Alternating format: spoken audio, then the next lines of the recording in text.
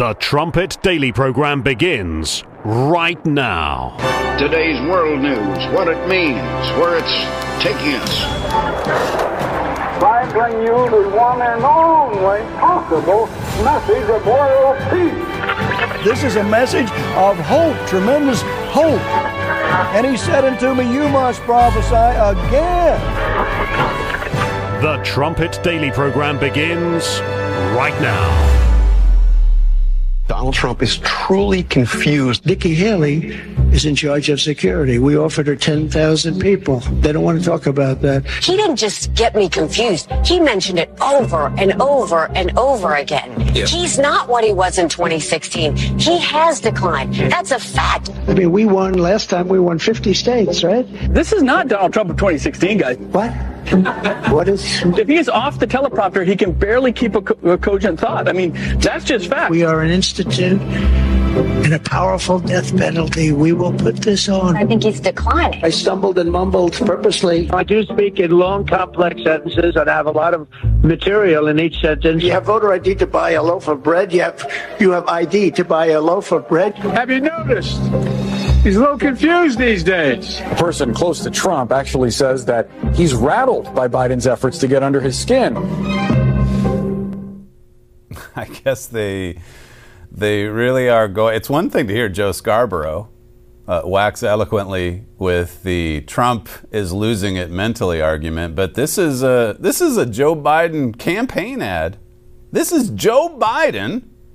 You know, the one Van Jones says needs to stay in the basement for this campaign? This is Joe Biden saying that Donald Trump is mentally challenged.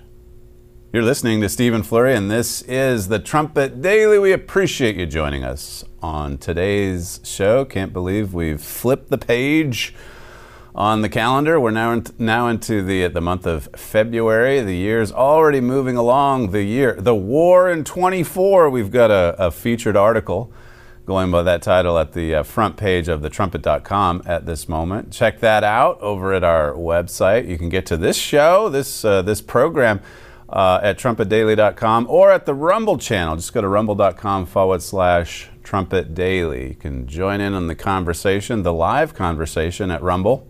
And also leave some feedback and, of course, the thumbs up. We definitely need the thumbs up. So, the Quinnipiac poll, Biden, they finally found a poll that has Trump trailing the fake president by 6 points. Evidently, Trump's losing all of the female vote. The women are leaving Donald Trump in droves because of, I guess, a tweet again. Is it the tweets that are the problem? We'll see how this plays out. But Drudge, I mean, they're really excited. They are really excited. And then here comes the Biden camp going after Donald Trump's mental stability. This from the man. He called the Gold Star family, one of the three that were just killed in Jordan because of the Iranian drone attack. He called a Gold Star family and said that his son, Bo, died in Iraq. So he knows exactly what this family is going through. His son died 5 years after he returned from Iraq. He died of brain cancer. This is a lie that he has told over and over again. And to see I think it's ABC, Martha Raddatz just going on and on with the report, certainly not calling him out. Well, just so that you know, we need to fact check what President Biden just said there. His son actually didn't die in Iraq. But no, they just let it go because it's Joe Biden. But Donald Trump, if he accidentally says Nikki Haley when he meant Nancy Pelosi, well, he's losing it, of course. He is not fit for office mentally. It's gone. He's lost it. Well, then let's get them together for a few debates. We'll see. We'll let the American people look at the debate and watch it and consider it. God, just this morning in Principles of Living, I was talking about God giving us mind power so that we can think and direct our ways and control our emotions, etc., etc. And it is terribly sad to see someone that begins to lose that mind power to see dementia setting in. Both of these candidates are moving up there in age, but there's plenty of older people that are still as sharp as a tack mentally, and others that struggle with mental problems. But for the Biden team to come out with this, as I say, it's one thing for the Scarborough people to talk about it around the round table, but I mean, you can't get any more rich than this. Julie Kelly had a really important piece about the collusion between Joe Biden's White House and the Trump prosecutors. Isn't it the way we've been saying for these many years? What they accuse you of, these persecutors, they're guilty of themselves. For 3 years, we heard Trump-Russia collusion. Collusion, collusion, collusion, and people really didn't even know what that meant, like in the legal sense. Well, how were they colluding? How were they working together? But that was, the regime media. They came out with that, and they just used it over and over again. And then you get to the end of the Mueller investigation and find that there was no collusion. Here's the Joe Obama people working with Jack Smith, Fani Willis, Tish James, all of them coordinating this lawfare attack on their chief political opponent. Julie Kelly says, as Smith prepares for trial in D.C. and southern Florida, defense attorneys have uncovered a stunning trove of evidence that contradict claims that the Biden White House had nothing to do with the unprecedented federal prosecution of a former president and Biden's GOP rival in the 2024 general election. It's just like with us, as I mentioned on Tuesday's show, our lawsuit over Mystery of the Ages. I mean, over 6 years of litigation, you get more and more discovery. You get, in this case, some FOIA requests, and you begin to piece it all together. How that they went about this attack. How that it was coordinated from the White House. It says here, emerging evidence also shows collaboration between White House officials and Fulton County District Attorney Fani Willis's office related to her RICO indictment against Trump and several associates. As I mentioned earlier this week, I mean, it was one of those associates in a separate case, but related to the RICO charges that had his attorneys actually go after Fani Willis. Here again, God just reeling them into a trap. They can't help themselves. Well, we need millions of pages of discovery. Sure, here you go. Let's get on with this case and put him behind bars. Hang on a second. You mean this was coordinated from the White House? You said that it wasn't. They're being exposed.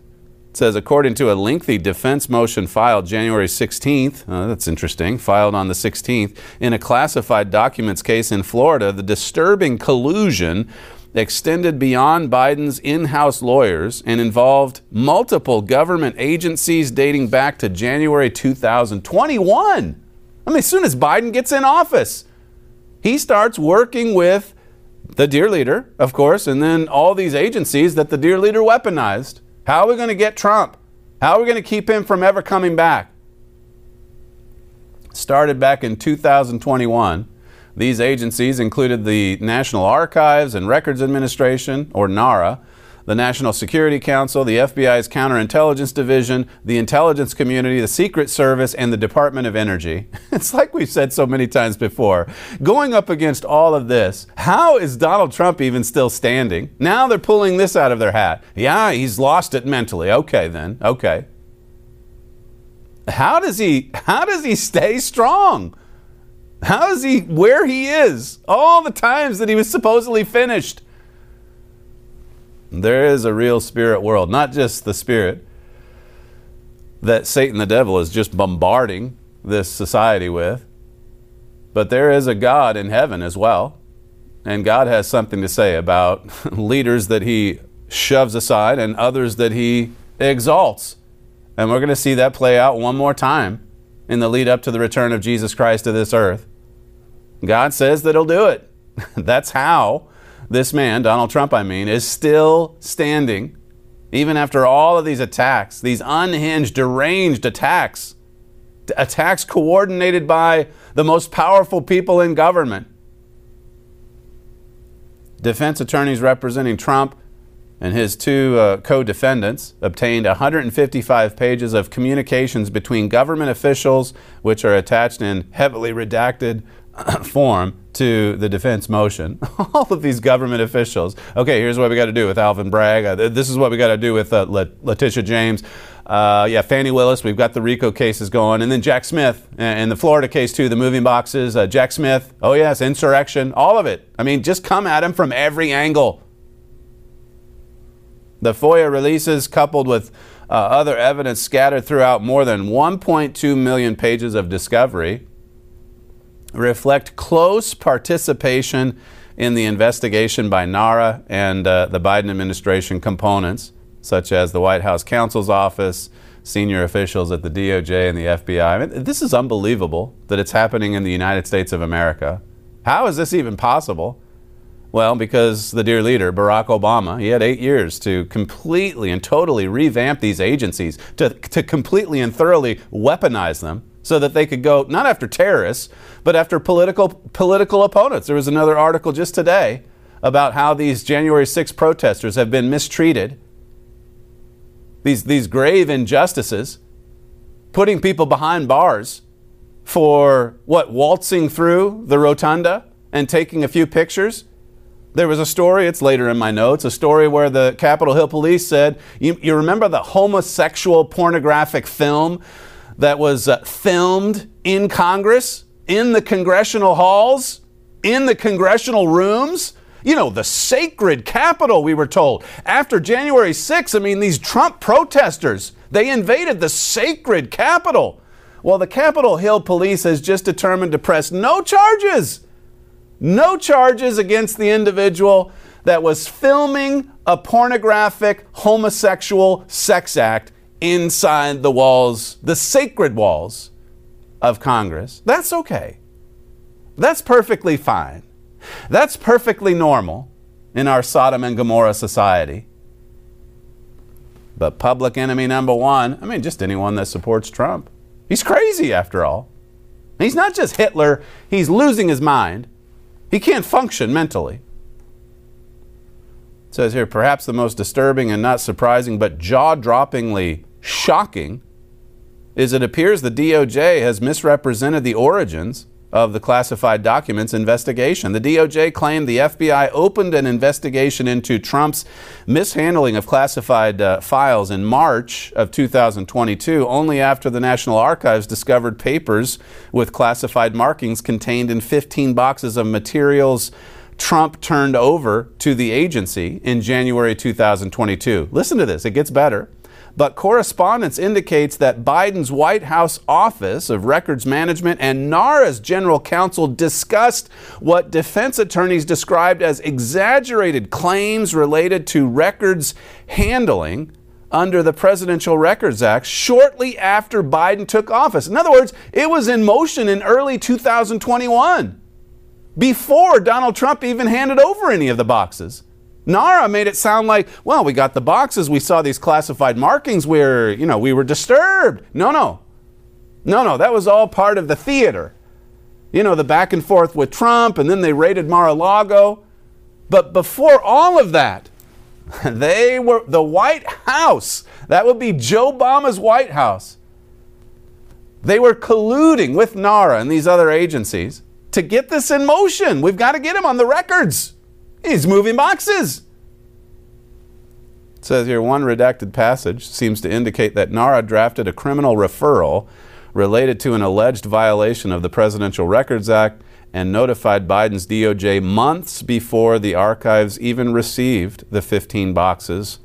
And at the same time, Trump's representatives were working with the archives on which files to return.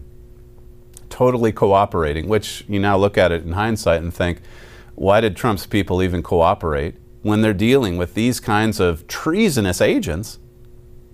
Here's Trump cooperating, which one, I should be able to keep these, and these are boxes I'll return, and go ahead and come on into our storage, check out where we're storing these documents. They're under lock and key. We've got Secret Service at Mar-a-Lago. I mean, the FBI just going in and out, and then all of a sudden, they unannounced, what was it, August of 2022?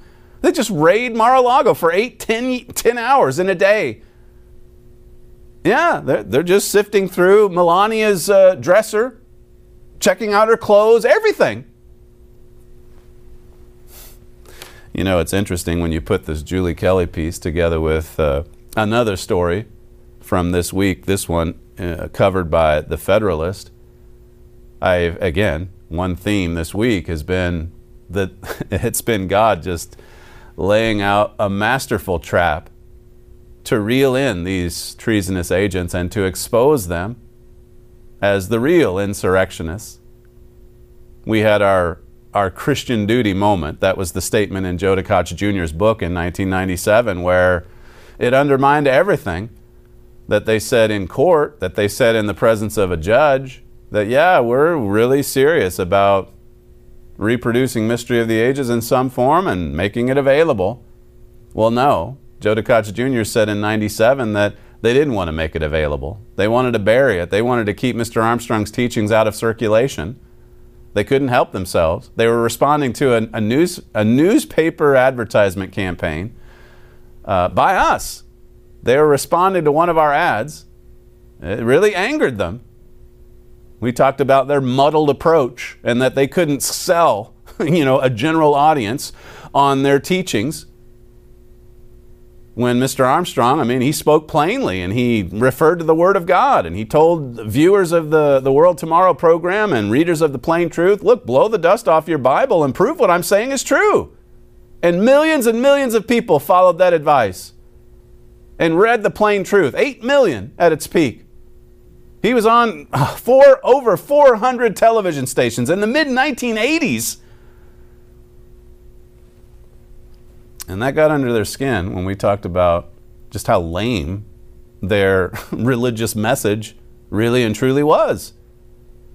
And so he came out in 97 and said, hey, this is our goal. We're using the copyright law or the copyright ownership we have of this book to keep it out of print. Maybe this is another Christian duty moment for the dear leader. This is from The Federalist. A secret Obama-era executive action may have authorized former President Donald Trump to keep presidential records at Mar-a-Lago.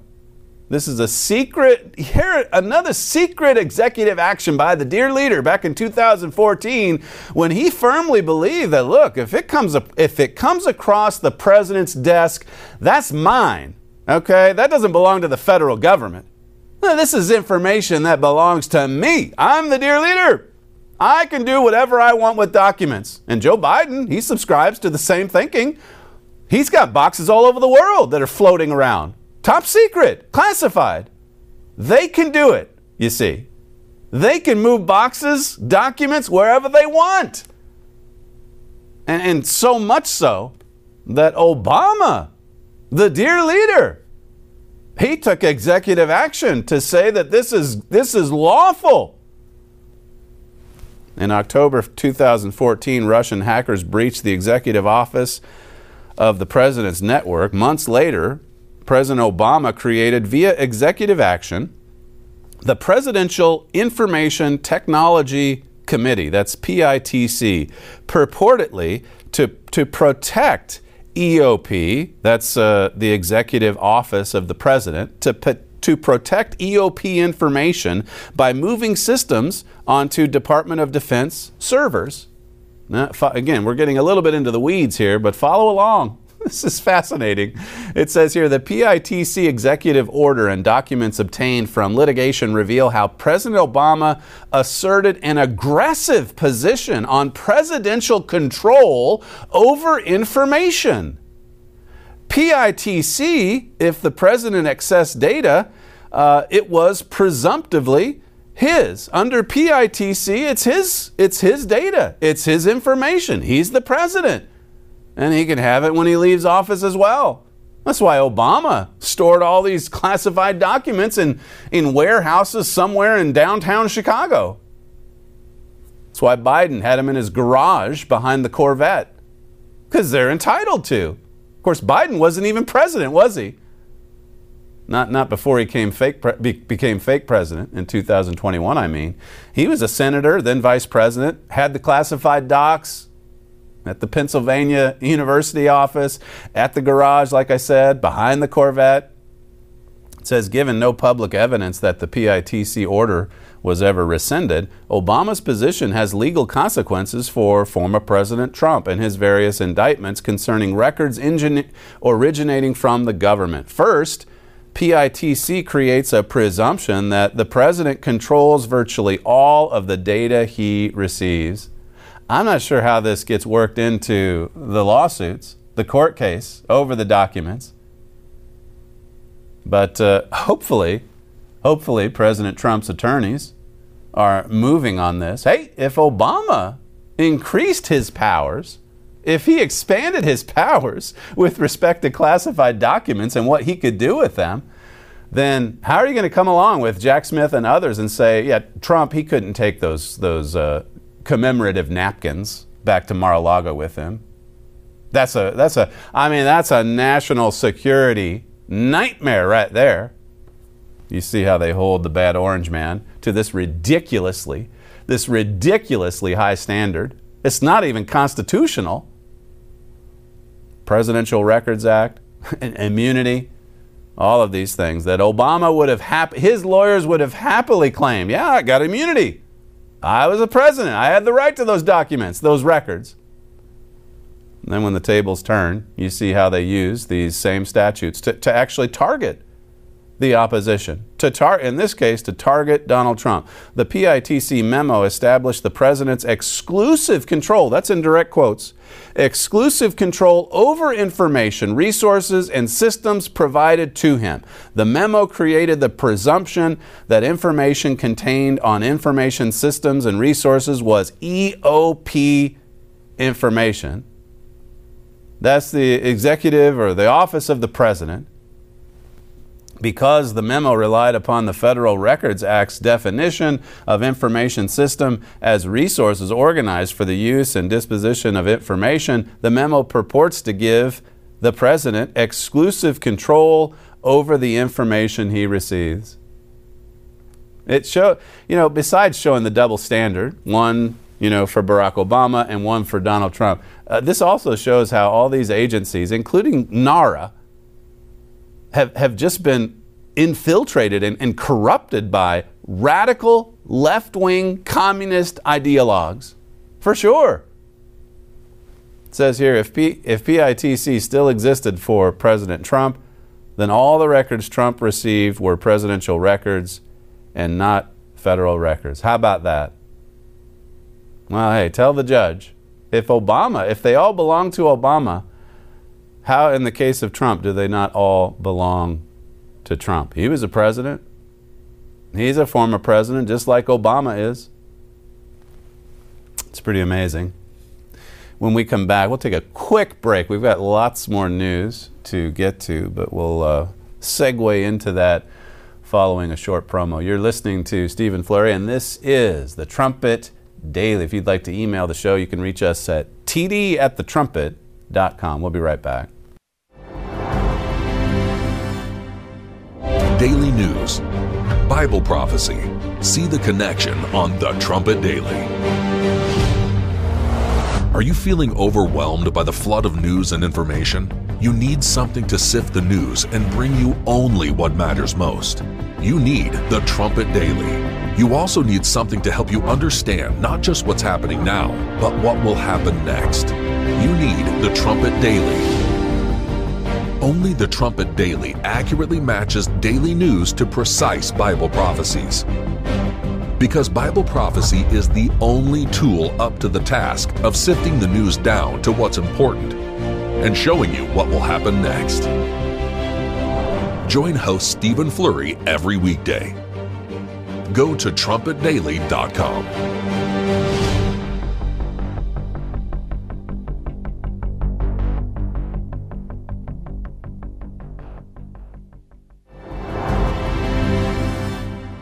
And so we've always had a length of stay policy here, which was generally individual adults could stay for 14 days and families could stay for 37 days. We paused it for about 4 to 6 weeks during very, very cold times in November and December. Every hotel room we have in the city of Denver is full. We're at 5,000 people in shelter, and we have more coming every day. Yeah, I think our city is very close to its breaking point now, and we've been talking to leaders in D.C. around the country about why we needed to take action here. I think we have successfully welcomed almost 40,000 migrants in the last year. And that's the mayor of Denver saying that his city has reached a breaking point.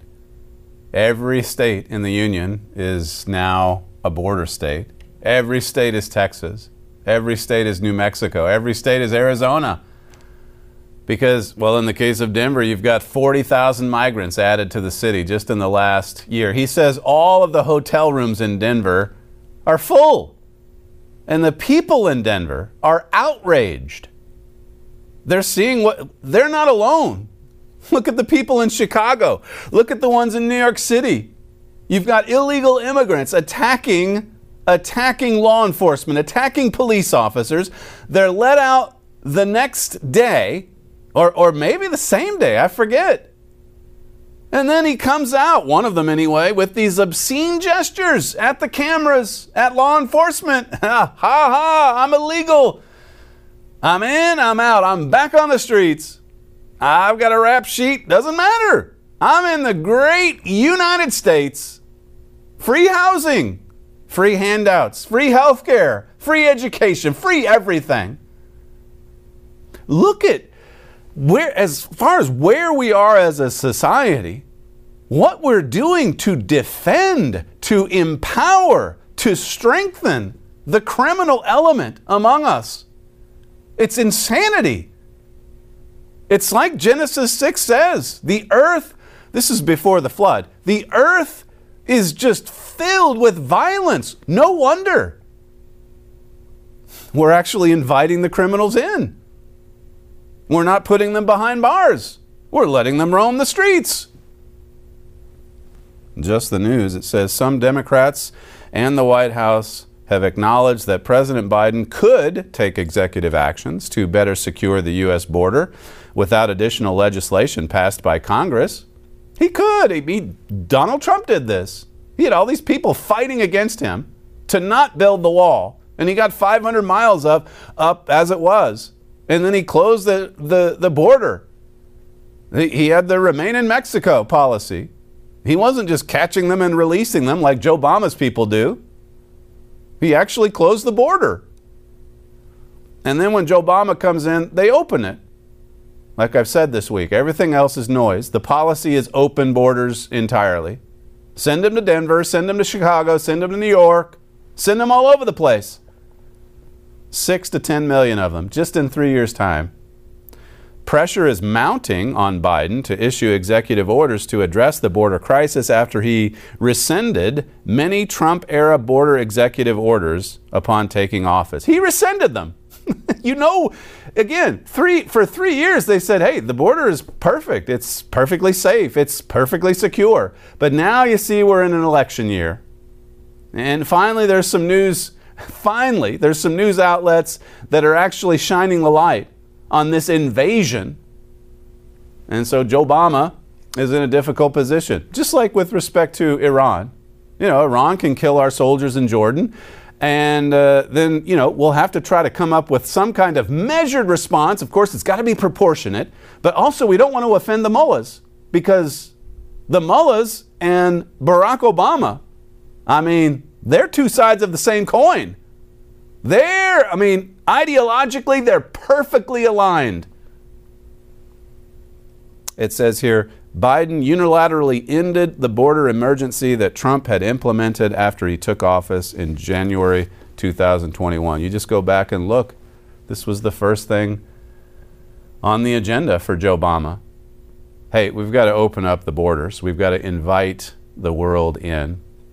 Senator Ron Johnson, he was talking about how passionate Mitch McConnell and company are about really protecting Ukraine's border, but not so much when it comes to the southern border here in the U.S. This is clip 3. I think the priorities of Mitch McConnell are wrong. I think the priorities of the President Biden and Chuck Schumer are wrong. They're more concerned about Ukraine and protecting its border than our own. We obviously have a crisis at our southwest border. It is a clear and present danger to America. When FBI Director Wray says that all the warning signs are flashing, that the threat from foreign terrorist organizations are as high as they've been since 9/11, if not higher.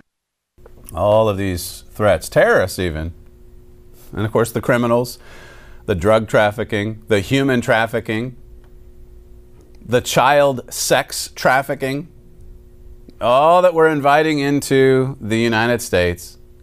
Even Governor Hochul, there's a story here from the New York Post. She suggested deporting the migrants that were caught on camera beating up the police officers. Governor Hochul, I mean, she's blue through and through.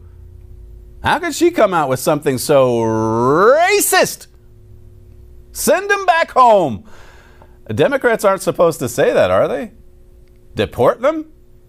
That's how bad it is. I assume the Denver mayor is blue through and through as well. I didn't have time to check before the show. But there he is. Yeah, we want to welcome them all in, but we just need more help from the feds. We need more funding. We need more billions. We need more taxpayer-funded programs so that we can welcome them in as a sanctuary city, as a loving, compassionate sanctuary city. Look at what we're doing just all across society to, as I say, to empower the criminal element and to hurt people that are law-abiding citizens. You probably saw the contrast with these people going in and tearing down statues of Thomas Jefferson, any of the founders. That's fine. Free speech, right? And plus they're racist, so tear them down.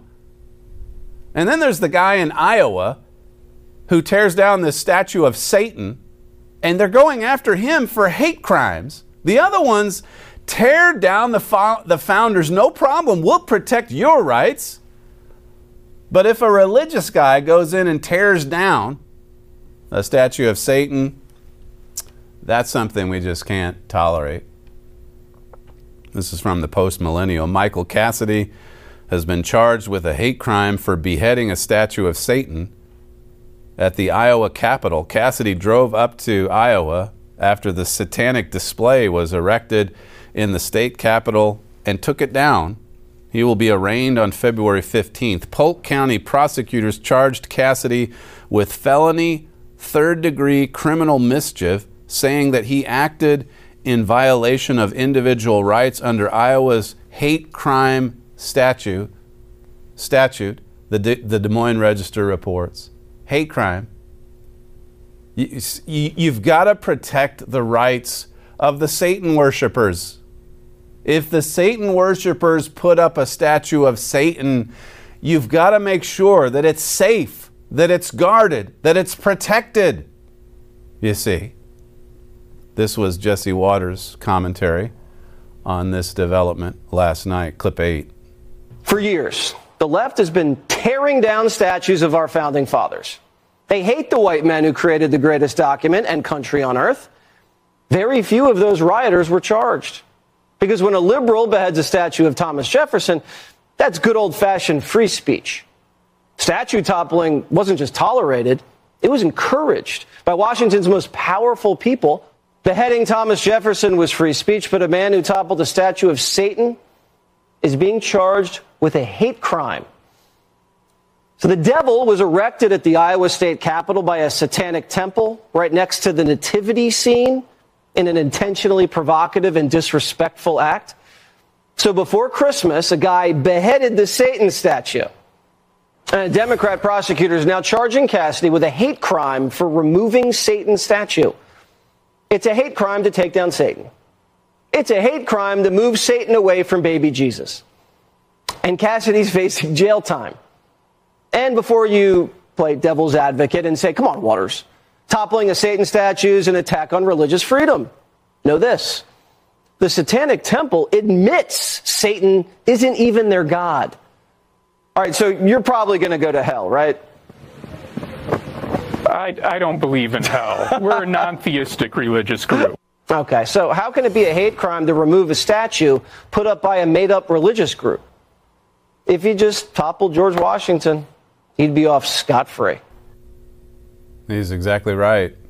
You got to go after Washington, Jefferson, but not Satan.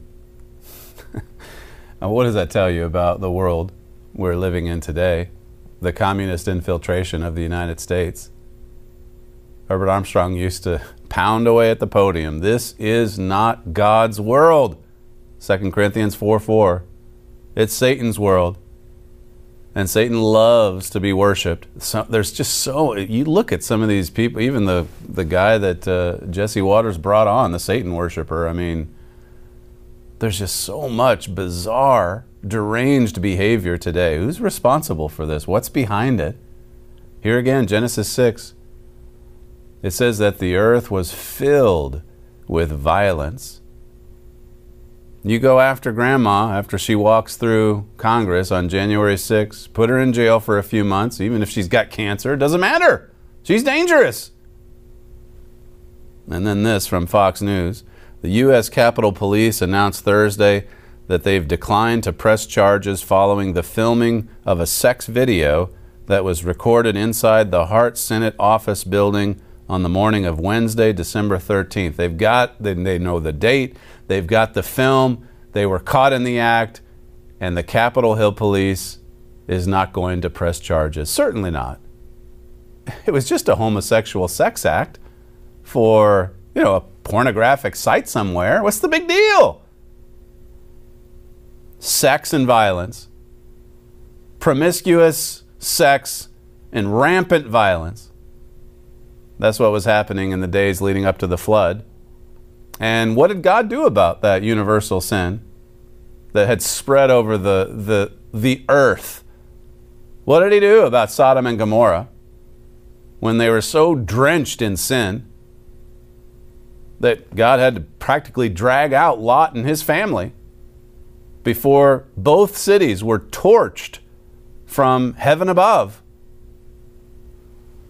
Yesterday, you might have seen some footage or some clips of this Senate committee hearing where they brought in the Facebook guy Zuckerberg and had him answer for all of the pedophilia and pornography that's trafficked on Facebook and Instagram, and in some cases, some extreme cases, content that leads to young people being abused or even killed. And the big viral clip was when Senator Josh Hawley got Zuckerberg to turn around and to, face some of these victims and apologize to them. But, in so many ways, it's all theater, isn't it? Like penalizing Zuckerberg, who's worth $140 billion, is going to somehow eliminate this problem of sex trafficking and pedophilia and pornography and rape. If we remove it from Facebook, is that going to take care of it? Well, before I get ahead of myself, here's Holly on one of the shows last night. Probably about the best soundbite that there was to come out from this. But in so many ways, that's all that these hearings are really set up for, just to get the soundbite. But what's ever done to actually change the problems? To actually put away sin? This is clip 7. Listen, Mark Zuckerberg's worth $140 billion. If he devoted just 10% of that to helping victims, think what it could do for these families. And by the way, if he would actually change his platform and not allow pedophiles and sex predators on there, he could do a service to every family in America. I'll just say this, Sean. He seems to have all the time and attention in the world to censor conservatives. Facebook leapt at the opportunity to censor any questions about COVID, to label people who had COVID vaccine questions as potential terrorists. If you question the Hunter Biden laptop, they shut you down. But yet they can't lift a finger to take sex predators off their platform. I don't buy it. They won't. He's right. They go after conservatives. They meddled in the election. They colluded with the deep state to make sure that Biden could get in there, to make sure that the Hunter laptop was suppressed. Happened at Twitter, happened at Facebook, happened all across social media. They censored the truth. And meanwhile, they let this sort of thing go on. And it's not just Facebook and Instagram. It's at Twitter or X as well. But they won't go after Elon Musk or they won't go after Mark Zuckerberg. They'll just give them a tongue lashing at a hearing, and then nothing will ever change. And by the way, you could criticize Zuckerberg all that you want. What about a parent that would just hand over a powerful iPhone to their 9-year-old and say, here, unrestricted access to any website or app or anything you want? It's a problem or a sickness that goes head to toe, doesn't it? Of course, it's horrible that if you had 140 billion, you would think if you're really interested in helping humanity, that maybe put 5 or 10% of that toward just carefully monitoring or restricting this kind of filth. I mean, you own the platform. They won't do it. And of course, the government, they won't do anything about it either. The government, I mean, people in government are filming homosexual videos in Congress. So there you go. Are people really serious about solving these problems? About addressing any of these problems? The Capitol Hill Police, so sanctimonious after January 6th. Look, this is a sacred government institution. We've got to go after Grandma and put her behind bars. The homosexual sex video, that's not such a big deal. We're not going to even press charges on that one. We want to protect actual criminals, you see. We want to give them more space to destroy. That's right. We want to let the tantrums play out. I was talking about this in Principles this morning. You know, the modern thinking in child rearing. A little kid has a tantrum at 2, just let it run. Let it run its course. And then you get to the Baltimore mayor in whatever it was, 2015, after the Freddie Gray incident. She's saying, hey, law enforcement, stand down. Just stand down and let these rioters and looters have their way. Let the tantrum just play out. That's Sodom and Gomorrah. That's why we have a society that's just filled with violence. It's not just Zuckerberg's fault. Parents are the ones. They're the ones that should be carefully protecting, guarding the minds of their children, their precious little children, putting parental restrictions on what people, their own children, can or cannot see. That's using some God, family, government authority in a righteous way. But fewer and fewer parents, politicians, social media gurus, social media giants are willing to do or even really say anything about it. They'll have a hearing here and there, get a good soundbite or two, make Zuckerberg apologize in public, and then things will just return back to the way that it is or always has been. And it just gets worse and worse and worse. 2 Timothy 3 and verse 1, and then verse 13 too, I think it is. Speaking of parents just handing over the iPhones to their children, this is from The Atlantic. It says researchers such as Jonathan Haidt and Jean Twenge have shown that various measures of student well-being began a sharp decline around 2012 throughout the West, just as smartphones and social media emerged. So added to all the filth, I mean, these devices that so many young people are addicted to, it's just making us stupid. That's all. It's just making the oncoming generation dumber. So why would you just hand it over to your child, to these young little ones with such impressionable minds, with super absorbent minds? God created us to crave information and knowledge, to crave even the truth. But Satan's the god of this world. He's the prince of the power of the air. And, a lot of young people, they're consuming this filth in large quantities, hours and hours on end, just filling up on the things of the devil. So what's driving down student scores around the world? This PISA report offers 3 reasons to suspect that phones are a major culprit. First, PISA finds that students who spend less than 1 hour of leisure time on digital devices a day at school scored about 40 points higher in math than students whose eyes are glued to their screens more than 5 hours a day.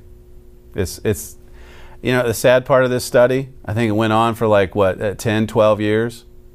Really? Hello? It took you a 12-year study to figure out that being glued to a device with all these social media apps and who knows what kind of filthy content that you're consuming, that's actually going to hurt you academically? I think I could have told you that in 2012. Second, screens seem to create a general distraction throughout school. Surprise, surprise.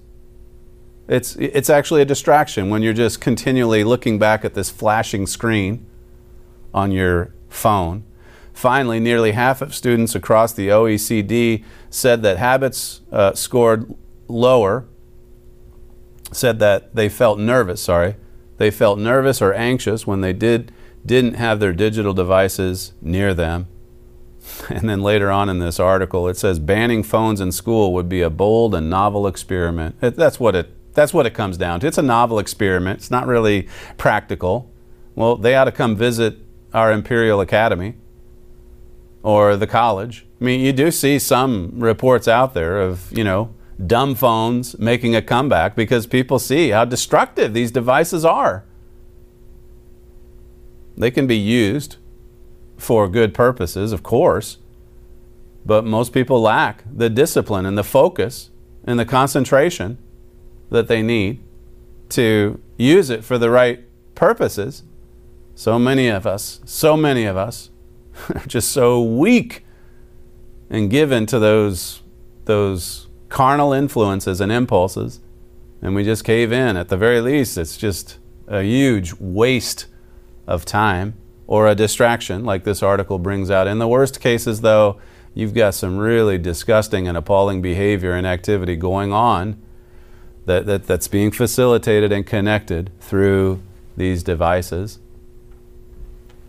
This is, I've got a few stories here with respect to the economy. Just to come back to this war in 24, they're going to throw everything they have at Donald Trump to say he's crazy or deranged or Hitler or dangerous or whatever, even as the country, our once great nation, goes up in flames. From the New York Post, it says many Americans are woefully unprepared to handle an unexpected expense. Less than half, 44%, could afford to pay a $1,000 emergency cost from their savings, according to a recent Bankrate survey. This article is about how that inflation has just basically washed away the value of any rainy day funds that Americans had, and a lot of Americans don't have a rainy day fund. But those that do, they're seeing the value of their money just evaporate away. And again, to say after skyrocketing inflation, if it goes from here in 2021 up to here in 2023, and then 2024 it finally levels off, that's what the Biden people are out there, really promoting and championing. They're saying, yeah, inflation has lowered. The pace of it has, but you're still way up here. And people who have no rainy day savings, believe me, they notice if bread or eggs or whatever else is 30-40% higher than it was a few years ago.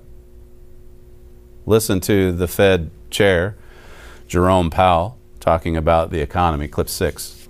It's a good labor market, and we've seen inflation come down. We've talked about that. So we've got 6 months of good inflation data and an expectation that there's more to come. So this is a good situation. Let's be honest. This is a good economy.